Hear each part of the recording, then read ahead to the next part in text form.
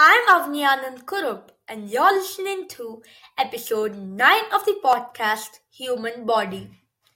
In this episode, I will be telling you about the ear.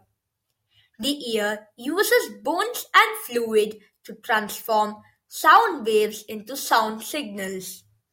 Music, laughter, car honks all reach the ear as sound waves in the air.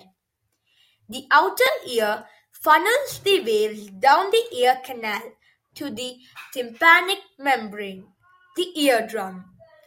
The sound waves beat against the tympanic membrane, creating mechanical vibrations in the membrane. The tympanic membrane transfers these vibrations to three small bones known as auditory ossicles, found in the air-filled cavity of the middle ear.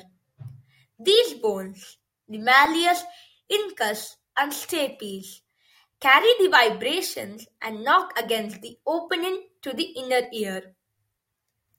The inner ear consists of fluid-filled canals, including the spiral-shaped cochlea. As the ossicles pound away, specialized hair cells in the cochlea detect pressure waves in the fluid. They activate nervous receptors, sending signals through the cochlear nerve towards the brain, which interprets the signals as sounds.